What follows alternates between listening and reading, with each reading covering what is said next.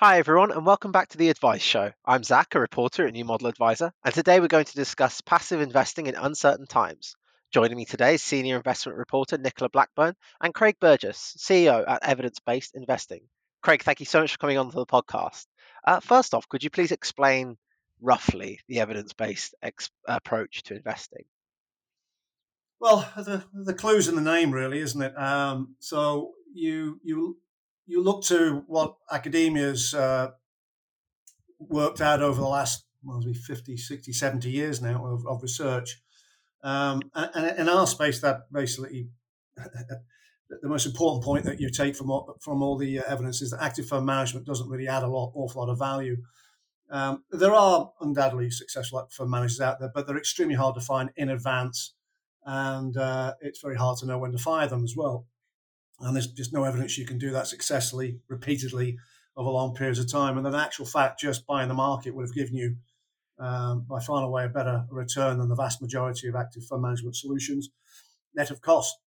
And the other element that's sort of primary in our makeup and using evidence base is that there are certain factors that the evidence shows have generated higher returns than the market, such as small cap, value, momentum.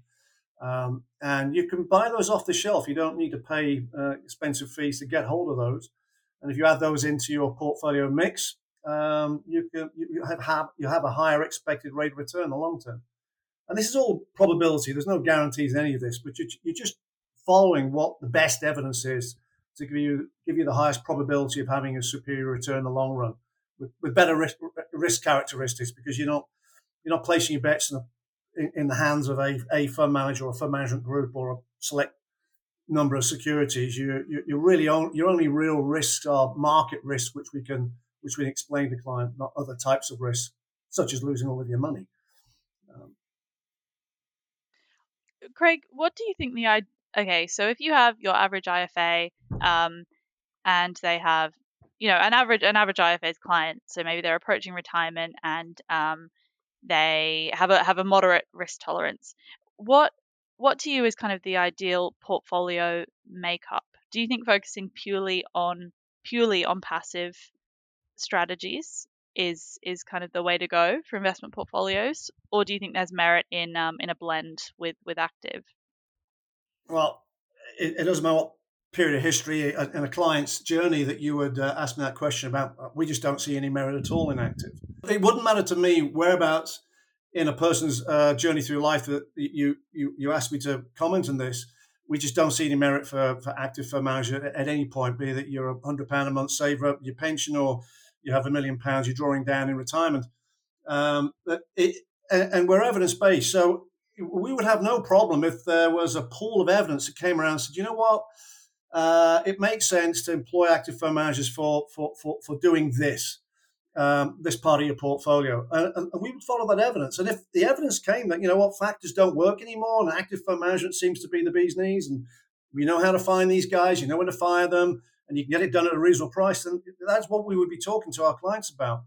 But when you go into retirement, you have to understand what our clients look like. When, our financial advisors' clients are Mr. and Mrs. Miggins, done okay, built up a couple £100,000, and now want a level of income to subsidise their pension for the remainder of their lives.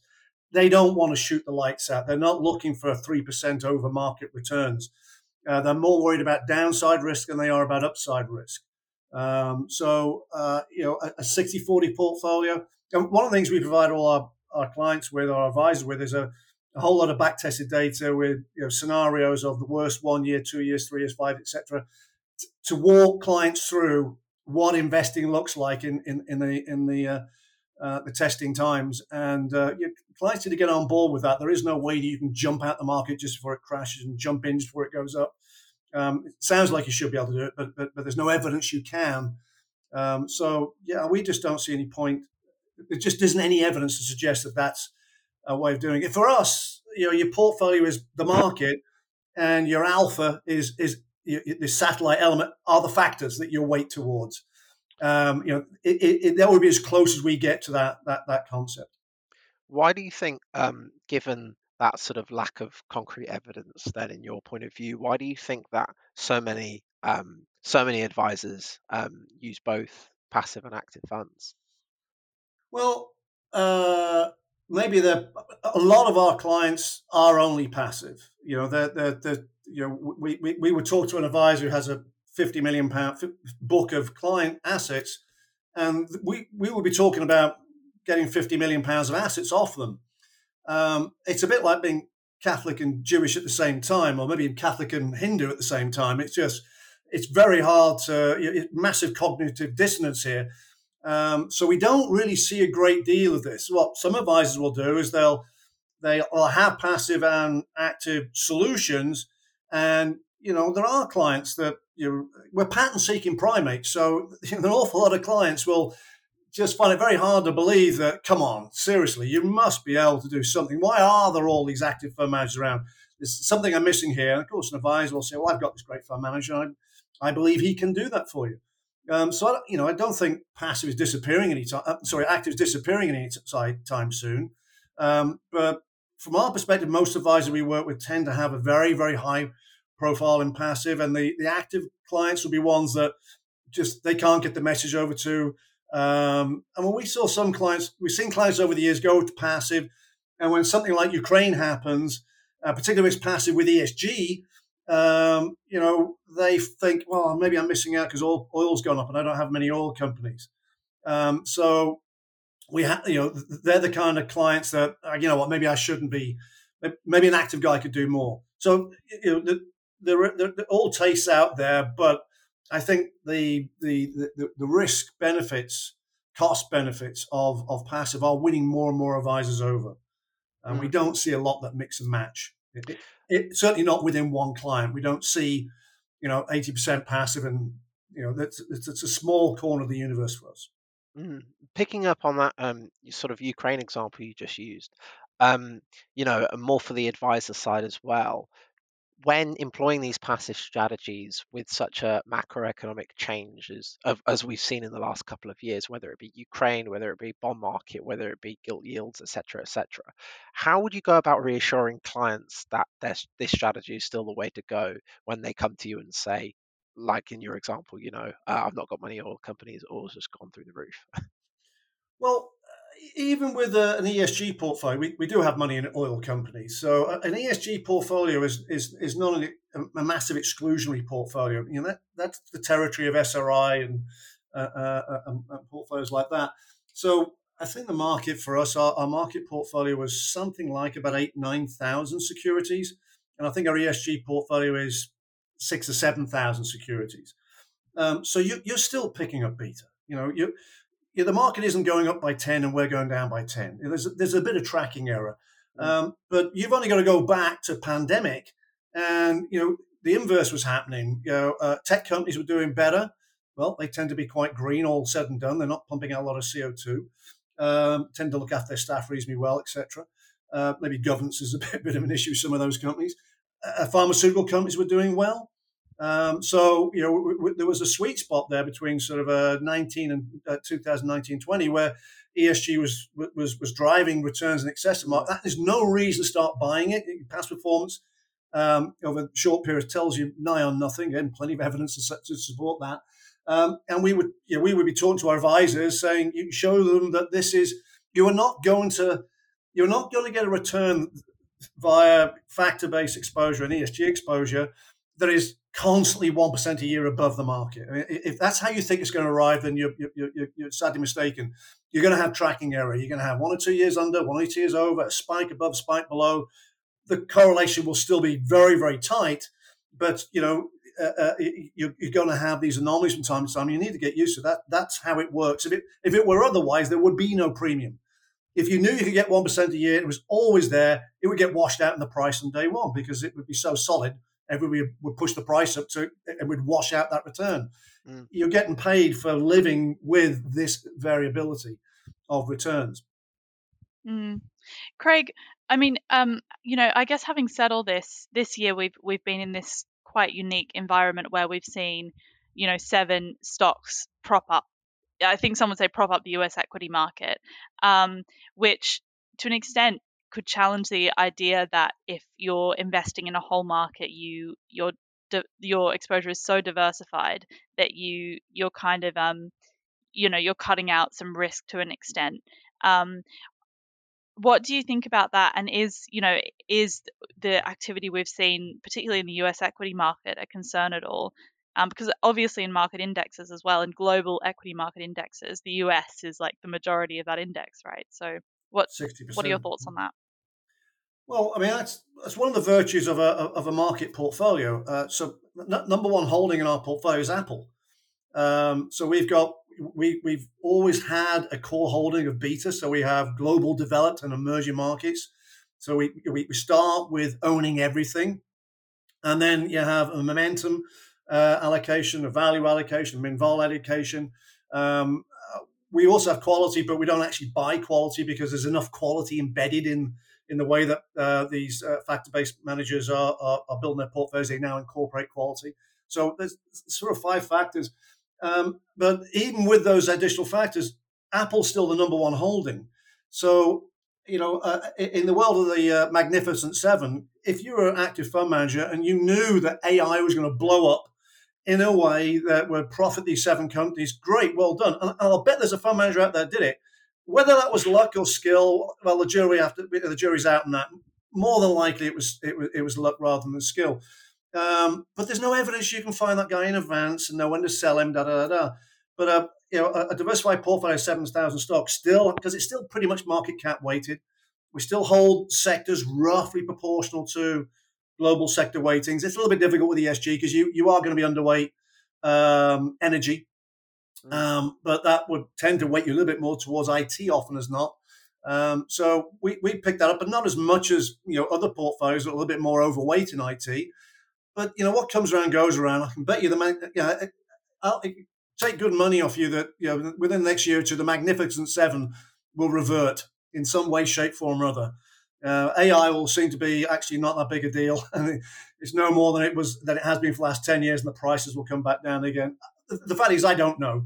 But by owning everything, you're not going to end up with a completely skewed portfolio. And it's lovely to think maybe I could have got those 7, or I could have more energy, or I could have, well, those are all lovely ideas, but humans can't fly. That's a lovely idea as well. But you just got to give up on the idea that you can pick them out in advance.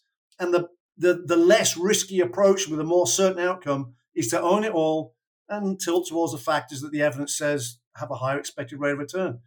It's actually boringly simple, said and done. I just want to move on for a moment onto Parmenion. You're one of the fastest growing DFMs, sorry, in the market right now, and we understand there weren't any immediate changes with Parmenion's acquisition. What does this deal give you? And we understand that you've recently reached 2 billion assets as well. So I just want to ask about growth plans and what that relationship with Parmenion gives EBI.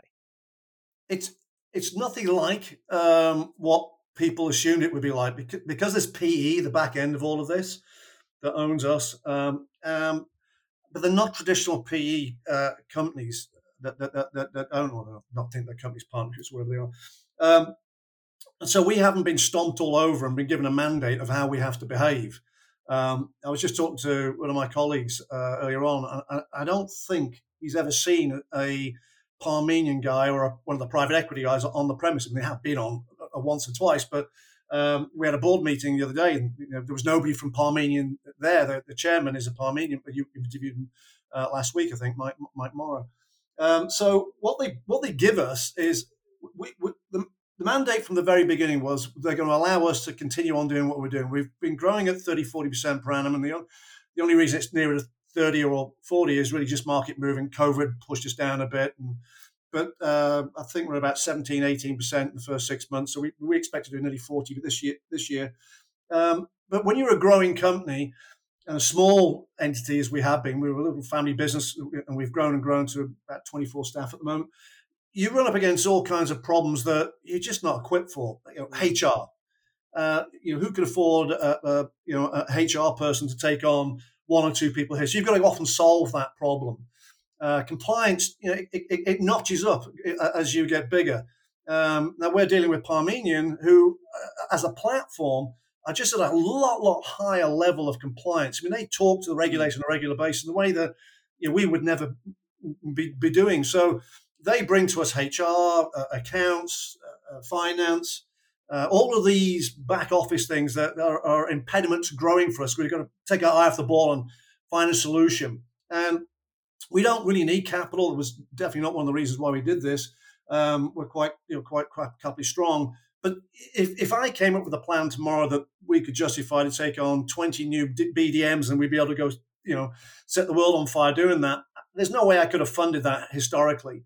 If I could make the business case to Parmenion and the PCP, then I'm pretty sure I'd get 10 of them, or maybe the 20. So it gives us access to capital that gives us another lens to look at growth plans going forward. With a lot of pressure to lower costs, do you still see EBI offering a competitive advantage in this space? Okay, I think I know who you're talking about. Yeah, I mean, we were 12 basis points from day one, and my thinking there was, well, 1 basis point a month. It takes you 100. It's 33 years before we've earned 1%.